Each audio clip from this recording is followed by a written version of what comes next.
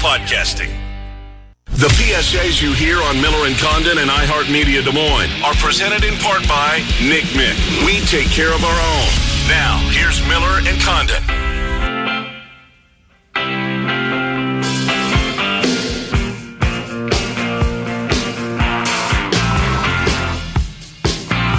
Hi, welcome back. 11 o'clock hour, Miller and Condon, Des Moines Sports Station, 1460 KXNO, 106.3 FM.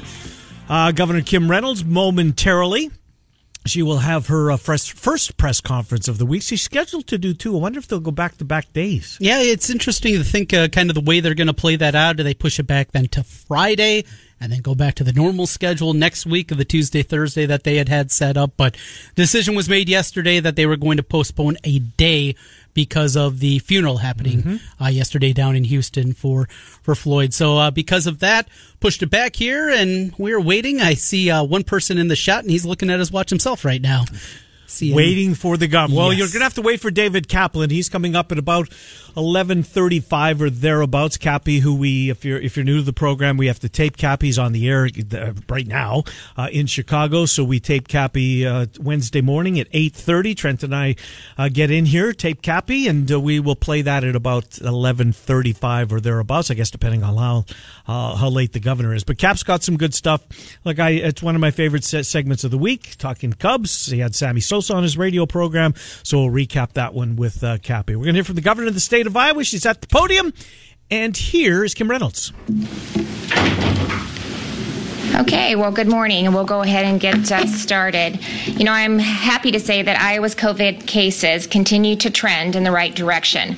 The number of Iowans tested has now exceeded the 200,000 mark and currently stands at a per capita rate of 1 in 16 Iowans have been tested.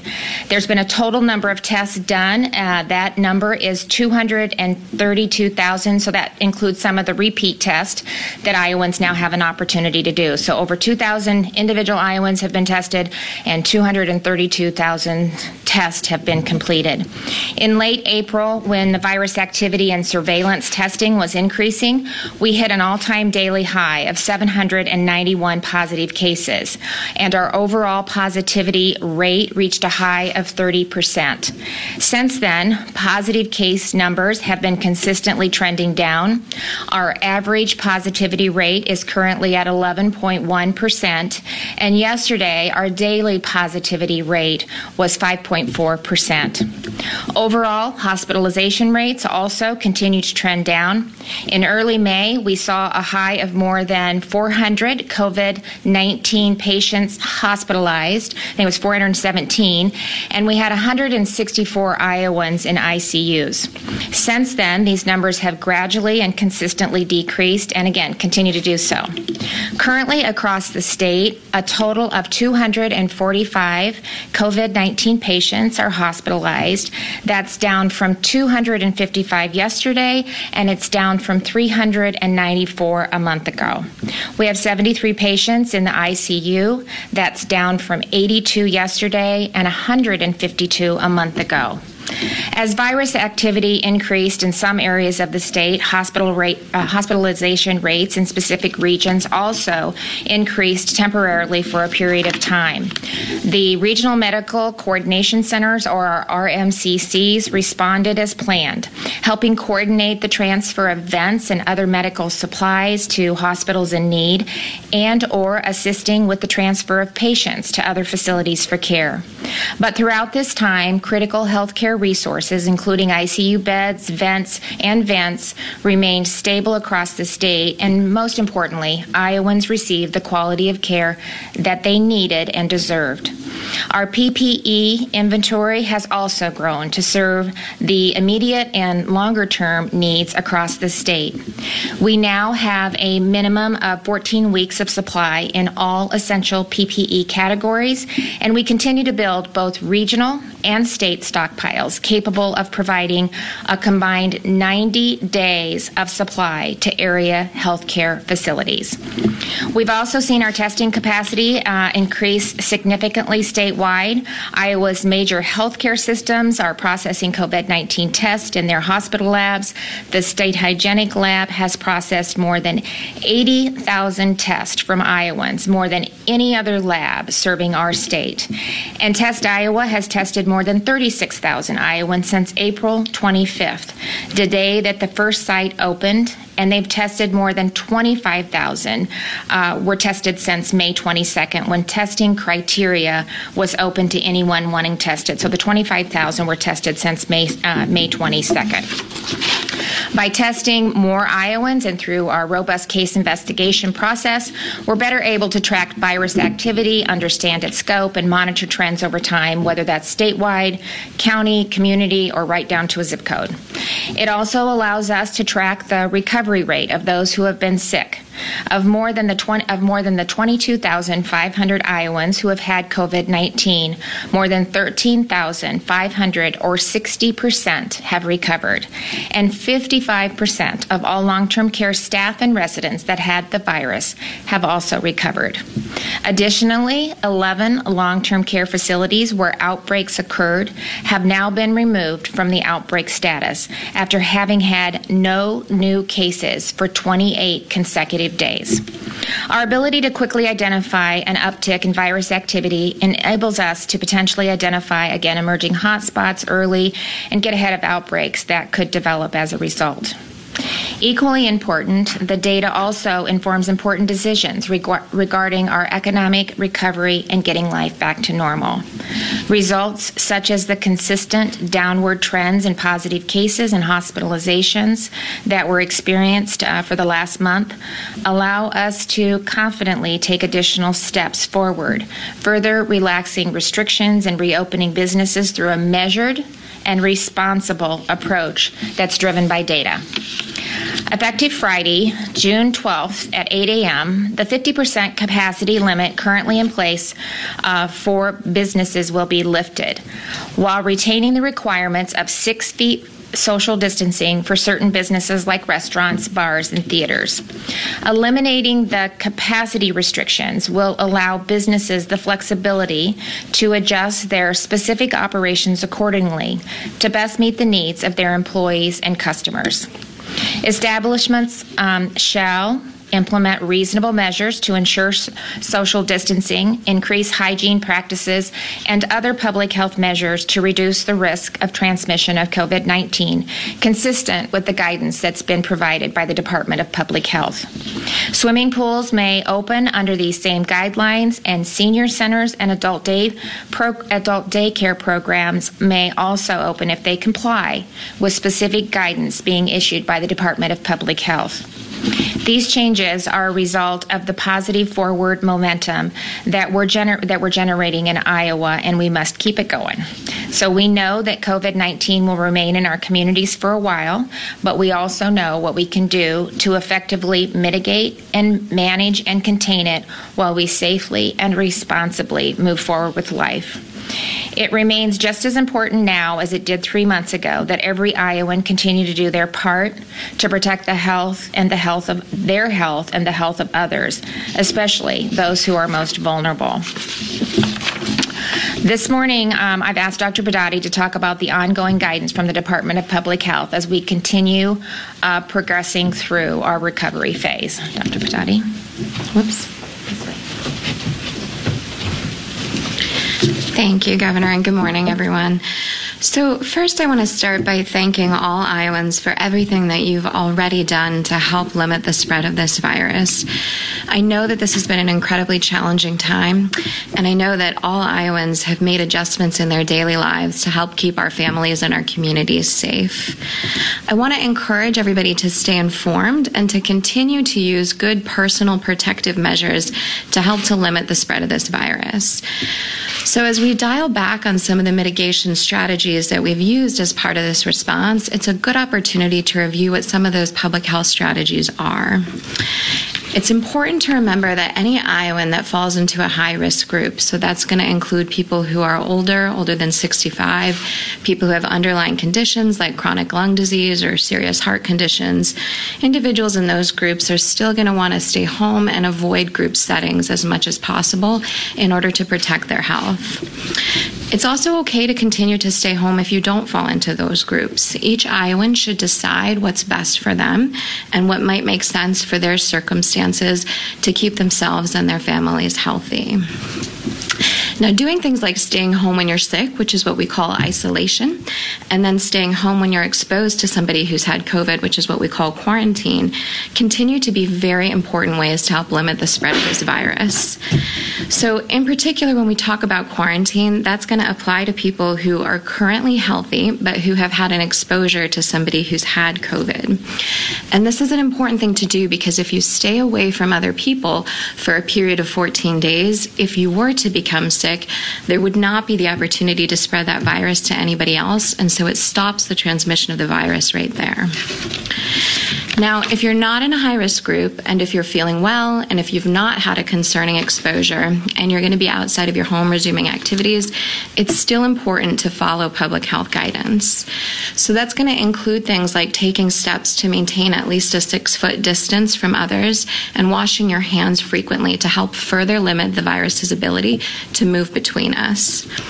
Also, using a cloth face covering if you are unable to maintain a 6-foot distance from others is going to be yet another tool you can use to help limit spread. Now, it's important to remember that if you're going to wear a face covering, you want to make sure that that's covering your mouth and your nose, and it should fit closely to your face. You don't want to be touching the outside of that mask, and if you do have to touch it or adjust it, you're going to want to immediately wash your hands.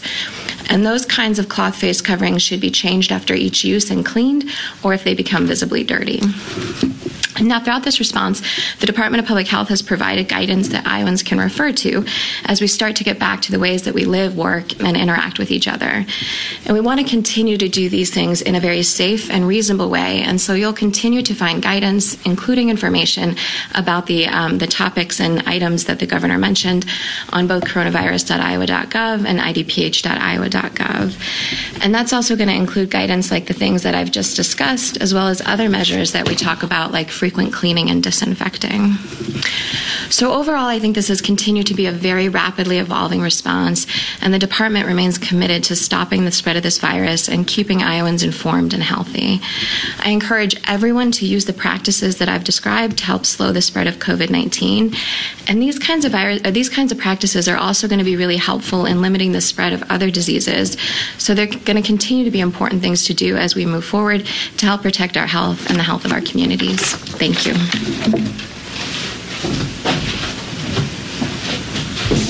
Thank you, Dr. Padati. I just so appreciate your partnership throughout this process, especially as we continue every day to learn more about COVID-19 and apply that information to our strategy to manage the virus and protect the health of all Iowans throughout this time. I am proud to say that we continue to add testing sites, which we think is critical in our ability to manage and contain. On Monday, we announced 5 new Test Iowa sites, including 4 clinic sites that are partnerships between the state and local healthcare providers to increase access to testing in rural Iowa and rural communities.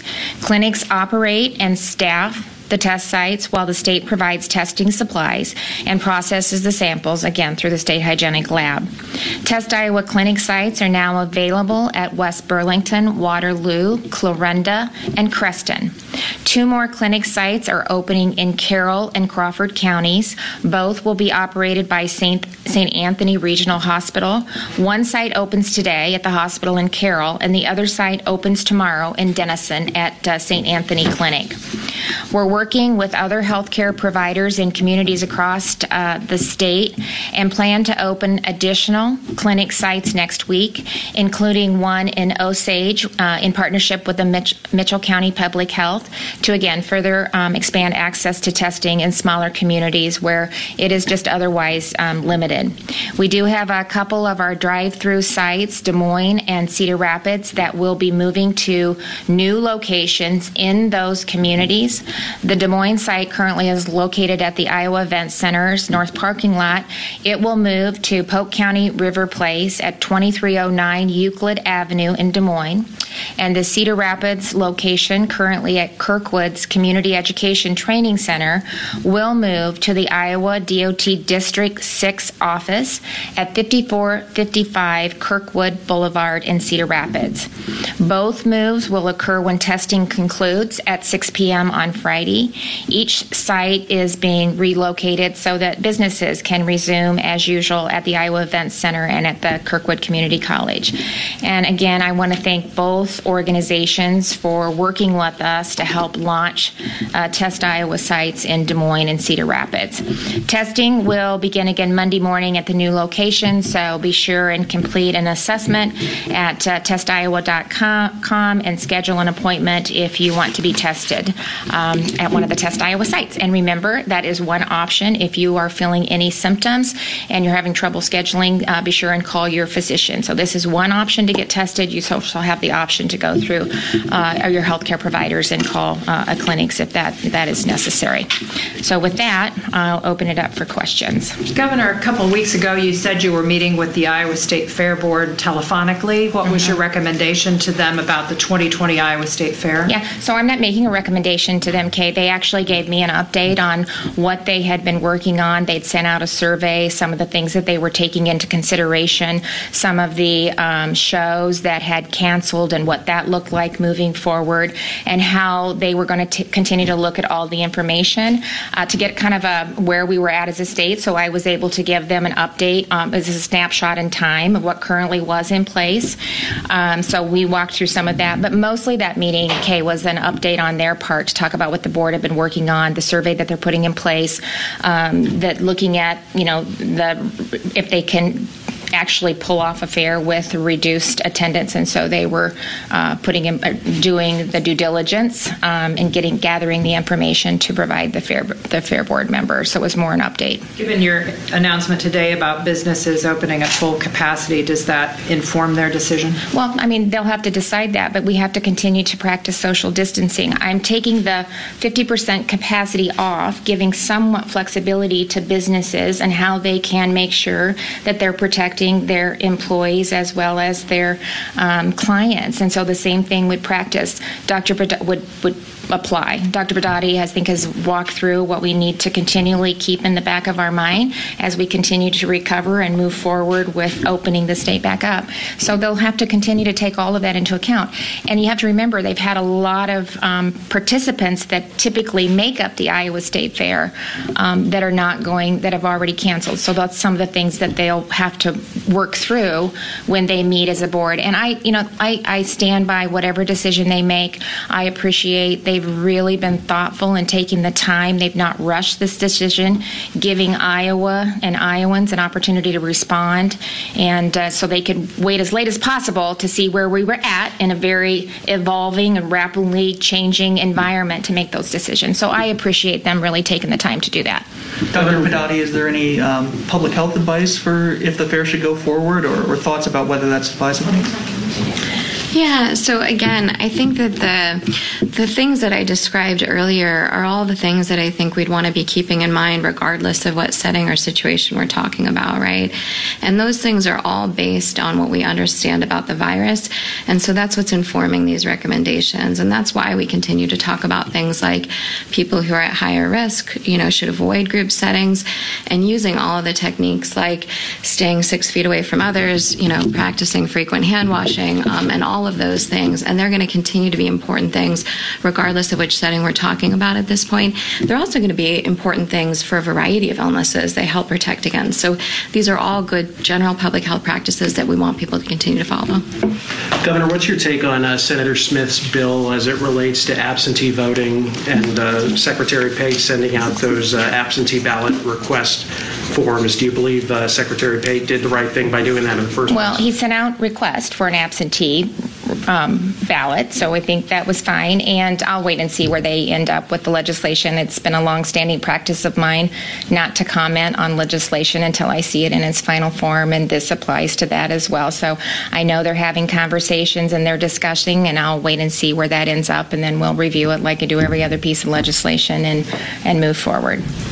Governor, upstairs in the Capitol today, there are members of Black Lives Matter who have some demands for the legislature. Have you met with any of these members of these groups, and do you have a position whether you would support any of the demands that they've made? Well, first of all, I made it very clear that I'm committed to sitting down and having a conversation, to most importantly listening and talking about what we need to do to continue to move forward. I don't know if they've specifically asked for a meeting with us, but I've made it very clear throughout the week. We've met with community leaders to talk about how we can move forward, to talk about how we can bring groups together and sit down in front of them and listen to what they're experiencing, and talk about having, quite frankly, some pretty tough conversations about what's taking place and how we can collectively put together long-term and lasting reform. And so we're meeting with the legislature right now, both parties. We've had some really, really good conversations regarding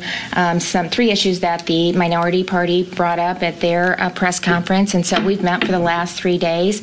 My hope is that we can stand before Iowans and have a bill that is unanimously passed and signed by the governor. That's a starting point. It's certainly not it's not the end, but it's a starting point. And so we just need to do what we can to continue those conversations and continue to move forward. Would that bill include the 3 recommendations that the Democrats Well, again, made? I'm not going to, we're still working on that, and we're doing that in earnest. We're having a conversation, but I thought it was a reasonable place to start, and so we've had some really good conversations, and I'm hoping we can get that finalized today. And just to follow, just to clarify, Yep. the folks who were here today, you did not meet with them? No, I did not. One of the aspects of, I guess, opening up further is the idea that there may be some people that go to a business or work for some place that gets coronavirus.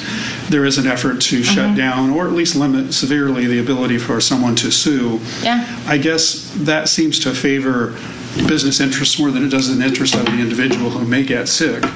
I guess I'd like to know what your position is on that. I think that's an unfair statement. I don't think that that's accurate. What I've experienced from businesses that I've worked with, that they have gone above and beyond to do everything that they can to not only protect their employees, but to make sure that they're protecting, their clients that come in. So it's a balance. I think it's very hard. It would be very hard to identify where somebody was exposed to the COVID-19.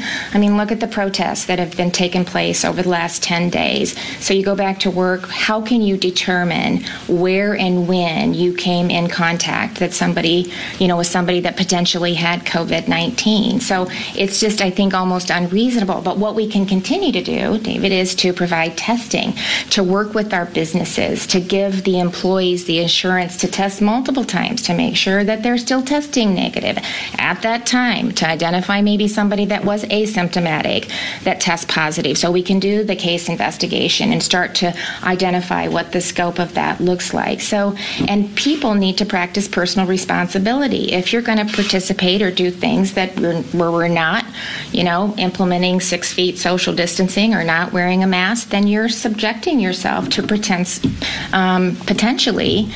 getting COVID-19. So we all have a role to play in that. So, Governor, this morning the House Appropriations Committee met to look at their proposal for a budget. Democrats were critical of the House Republicans' proposal, which would give you and the Department of Management really wide authority over spending the federal funds that are coming into Iowa right now. Do you think that you should have that authority without checking with the legislature? And what do you plan to do to be transparent? Well, you're assuming that I didn't check with the legislature, and that's not accurate. Okay. I have done a lot of outreach with associations and businesses and communities and healthcare providers. I've been on a conference call with the Iowa State Association of Counties. I spent 20 years as a local government official. I've reached out to the League of Cities. We've done a lot of outreach and, to try to understand the cost and the impact, to make sure that we're using the FEMA dollars that are available, to make sure that we utilize those appropriately. Then the 25 cents, percent now is we can use the CARES dollars for the 25% as well. So, I've tried to do it with, not me personally, but I've done some of it, but the team has done a lot of outreach to make sure that we're being responsible in using the CARES dollars. So part of the issue with that bill that they're talking about, the way they're passing the budget, is the lack of... All right, that was Governor Kim Reynolds. I think we should reevaluate where we're going with these things. Yeah, getting away from COVID just a little bit here. Yeah, absolutely. So we will have a meeting. Yes, we will. I know we do that. If we get back to sports, we're going to with Cappy again. We committed to carrying these when it was the COVID, but there's just so much that I think is kind of outside the realm of what we promised that we would do. Anyways, we will promise that we're going to have David Kaplan coming up. He had Sammy Sosa on his radio show yesterday. Of course, this coming weekend is the Sosa McGuire 30 for 30. A lot of folks, Trent. There was a lot of hard feelings, and if this poll would have been put out in when he walked away from his team on the final day of the regular season, you're going to hear some stuff from Cappy that what went on in the clubhouse after that game. Absolutely crazy. Who knew that? I mean, I knew that somebody took a bat to the boombox. It goes deeper. It's the other aspect that I certainly had no knowledge of, and Cappy's going to tell us what that was. How's that for a tease? But it's worth it, I'm telling you. Yes. I think so anyways. I don't think you knew this part of it, the story of Sammy's last day as a Cub. We will hear that. We'll hear Cappy coming up next. Boy, this has been an easy hour on us. All of a sudden, hey, how about that? Wednesday. Yeah, true. Miller and Condon with you until noon. David Kaplan, sponsored by Centurion Stone of Iowa. He's next. It's Des Moines Sports Station, 1460 KXNO and 106.3. Today.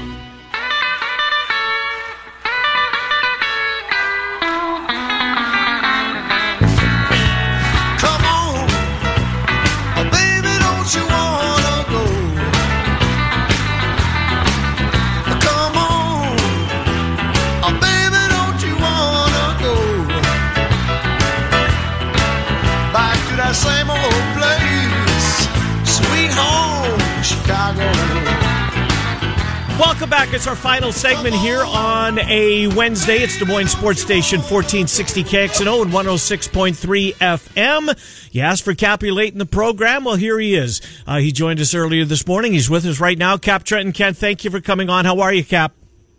All is good. All is well here in Chicago. I hope the same for all of you and your listeners. Absolutely, doing the best we can. Cap, you had a big day yesterday. Got a lot of publicity for having Sammy Sosa on. Of course, Sosa McGuire, the ESPN 30 for 30 coming up this Sunday night. A lot of baseball fans, a lot of sports fans really looking forward to going back to 1998. What a tremendous ride it was for a sports fan. You had Sammy yesterday. We'll get to the 30 for 30 in a minute, but Cap, take us back to the end of the Cubs-Sammy Sosa relationship. Of course, we remember the boombox, if you will, in the clubhouse. How did it end? Take us back to that time. It didn't end well. Now, I can't defend Sammy doing what he did and leaving the team 15 minutes into the last game of the season and never putting his uniform on. That's not defendable, even though Dusty has confirmed that he did give him permission to leave. It's just a bad look. You're a team leader, and because the team got eliminated, you decide, yeah, I'm tapping out. I'm out. And then his teammates, and this is true, his teammates took a baseball bat, led by, many people think, Kerry Wood, but he's never confirmed that. They destroyed his boombox, which was the source of frustration for a lot of players. And then a bunch of guys decided to use his locker as a urinal. Oh, my. And, yeah. And that told you a lot about how they felt about him at that point. However, since that, Kerry Wood has come out on camera, not off the record, on camera, and said it's time to bring him back. We had a couple of incidents with him as a teammate. He said, but he played hard every day. He wanted to play 162.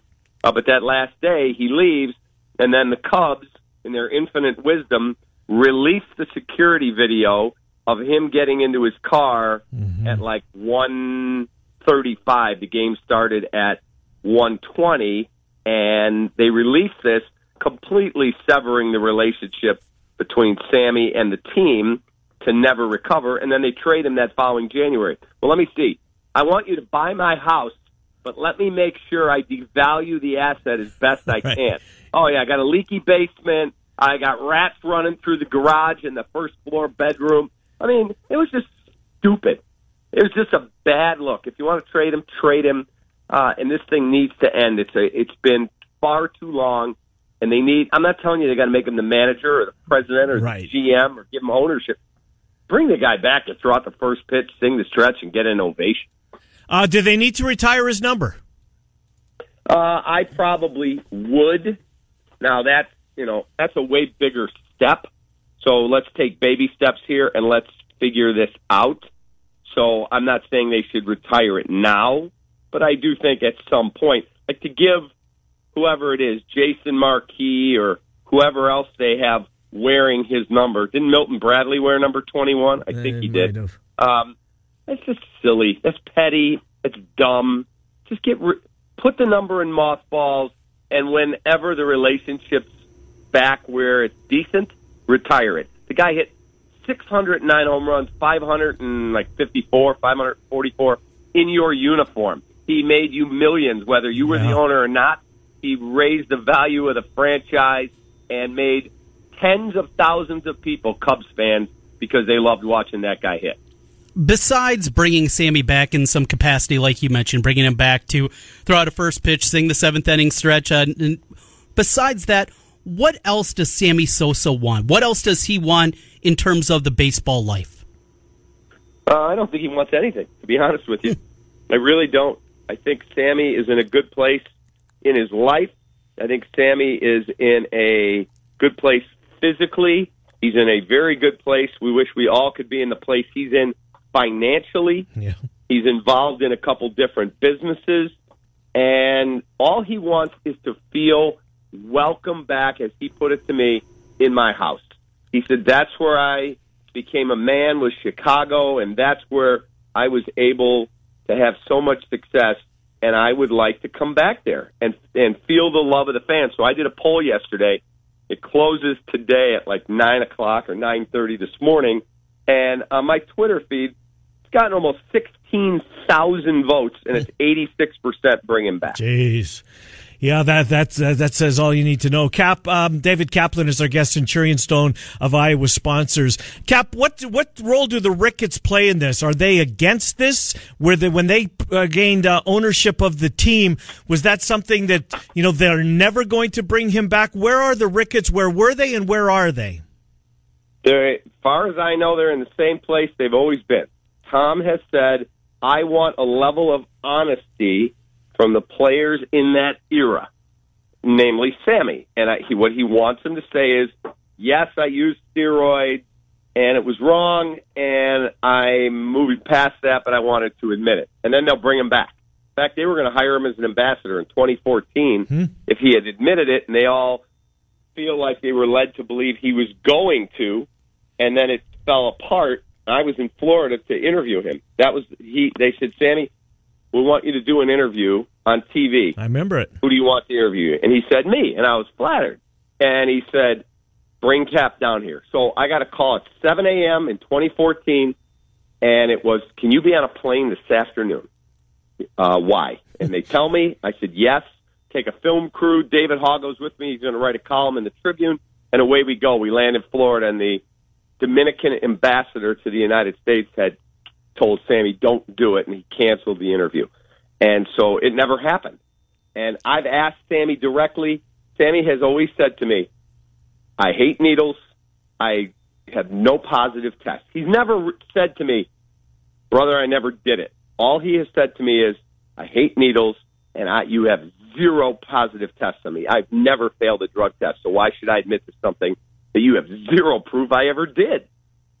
I'm to the point where, look, if you want a job from Tom Ricketts, if you want him to bring you in as the hitting coach, the assistant to the GM, whatever it is, then you have to play by his rules. Whether I agree with them or not, you got to play by his rules. It's his team.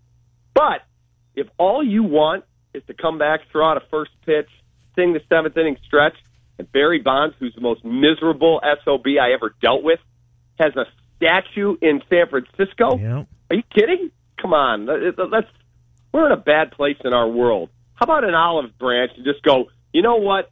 Long enough. We're going to bring Sammy back. So many people are going to be happy about it. We're bringing him back to our organization. That would be a really, really awesome move. David Kaplan joining us from Chicago. Cappy, we've talked about our memories of 1998 here on the program.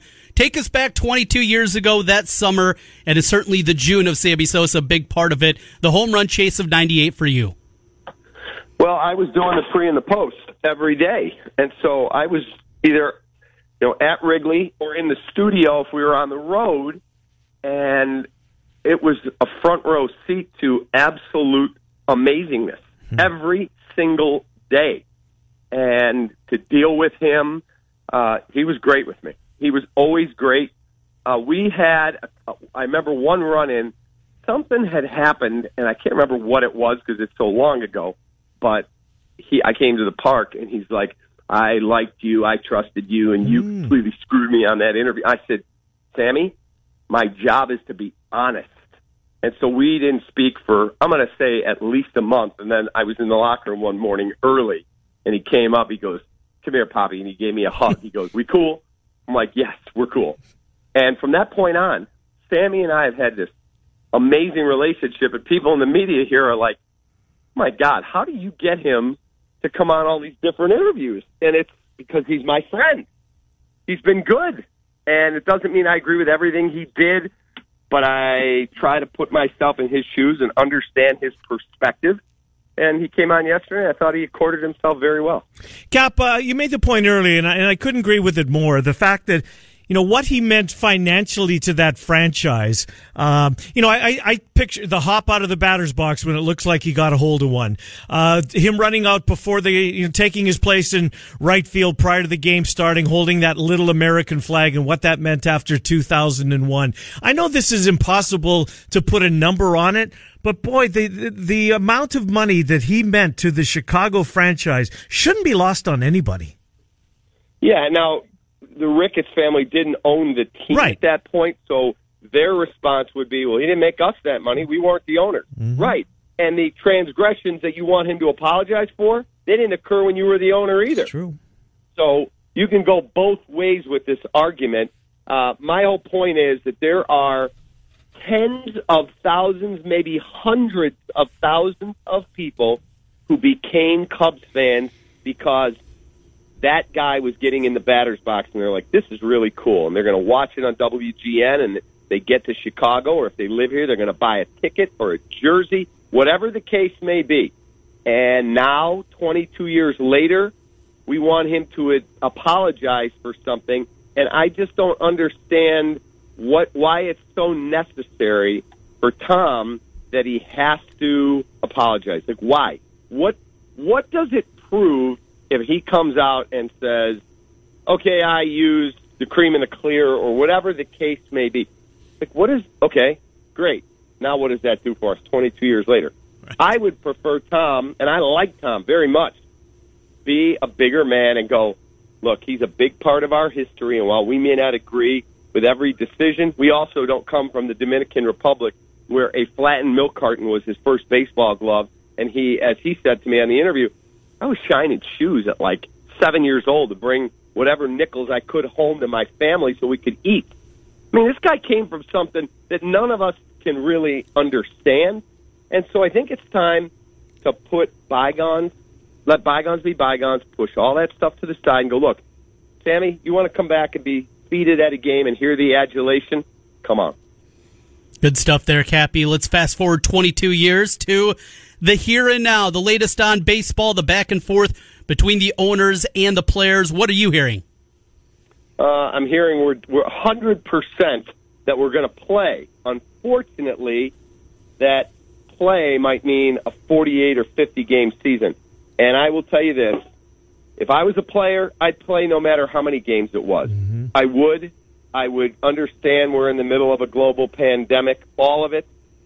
That said, I think that when you have an owner like Bill DeWitt go on a radio station in St. Louis yesterday and Bill DeWitt says, we don't make any money in baseball. It's really not a profitable sport. You sound like a complete moron. You really do. Like a complete moron. And I can understand why there are people who call themselves players guys, because nobody believes that. It was a $10 billion industry last year. $10 billion with a B. Now, that's not profit. That's revenue. But you're telling me that none of that is profit. And the fact that the Ricketts paid $845 million for the franchise, and now the franchise is worth $3.2 billion, according to Forbes, you're telling me that there's no ability then to borrow against your asset. I don't buy it. Cap, last thing for you. I'm curious to know, because it certainly doesn't move our needle here in Des Moines.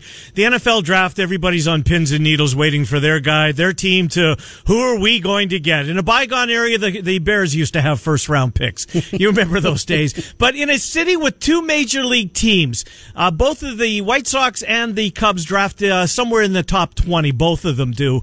11 and 16, respectively. 11 and 16. So how big of a talker, how big of a buzz is there around the major league draft, which moves very few needles, I think, outside of major league cities? Very little. Very little. Like, I want to watch it tonight just to see, who the Cubs and Sox take, and I want to see where Ed Howard, the local kid from Mount Carmel, where he goes, projected top, 30 players. He's a shortstop. He's a really good athlete. So I'd like to see where a local kid goes.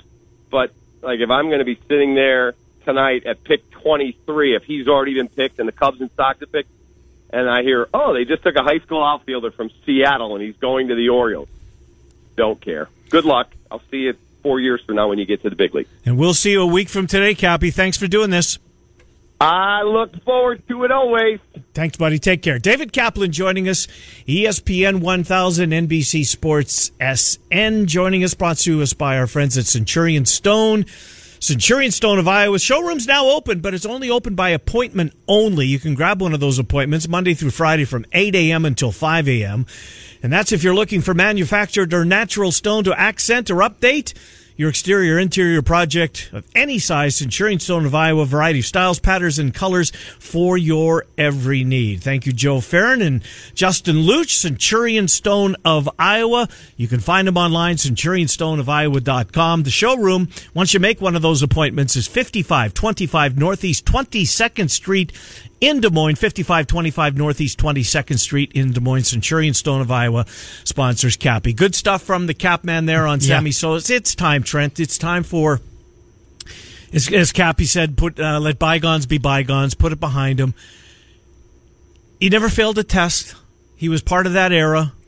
I think we'd be kidding ourselves to think that he did so clean. I mean, take a look at the pictures of him. Right, yeah. Remember when he broke in with the Rangers? Just a beanpole. He really was, wasn't he? And then got to the White Sox. Remember he was traded for? The White Sox Cubs made that deal? George Bell. Yes. Good. Hey, look at that. Ding, the memory ding, still ding. works. It does still work. Yeah, that was... by God. George Bell, good player for your Blue Jays. Hell, yeah, he was a good player for the Blue Jays. Lloyd Mosby, Jesse Barfield, and George Bell. That was a formidable outfield, to say the very least. But good for the Sammy for showing up with Cap yesterday. Mm-hmm. We never asked him. Well, we'll talk about it next week, just what he expects to see in the 30 for 30 McGuire Sosa coming up. Here's a clip from yesterday's Cap and Company ESPN 1000. Sammy Sosa joining Cappy, and Cappy asked him about coming back to Chicago in Wrigley Field. And I want to see, all my fans that support me in 1998, through my career over there in Chicago. Like I say, Kaplan, I don't have the ball, so pretty much, I'm available. Whatever, we had to do, we do it. But, I guess, we had to wait a little bit longer. Good stuff with Cappy and Sammy Sosa. Again, our thanks to Centurion Stone of Iowa. While we finished with Cappy talking about the Major League Baseball draft, there is a kid from Dowling, right? You're going to have to help me with his name. Carter Baumler. He's a pitcher. He was dinged up a little bit last year. Didn't throw a ton of innings with the Maroons, but certainly I said as I'm working for my preview that we're going to have up here, hopefully I'll get it finished up before we get to the start of the season on Monday. But if Carter Baumler was going to be part of this Dowling team, they're preseason number one for me. Okay. They're that good. But Brock's back, their shortstop, who's really good. I really like that Dowling team. And having Baumler at the top of the rotation, a healthy Baumler, as he wasn't for parts of last year, that would have made them number one. But a lot of people anticipate he's going to hear his name called at some point. A year ago. Tonight? Tonight's only round one. People have said, certainly a year ago, I think there was a stronger indication that could have happened. It would come as a surprise tonight, but this guy's really talented. He's going to TCU. That's where he's committed to play. I don't think he will go tonight, but... Will he go to TCU?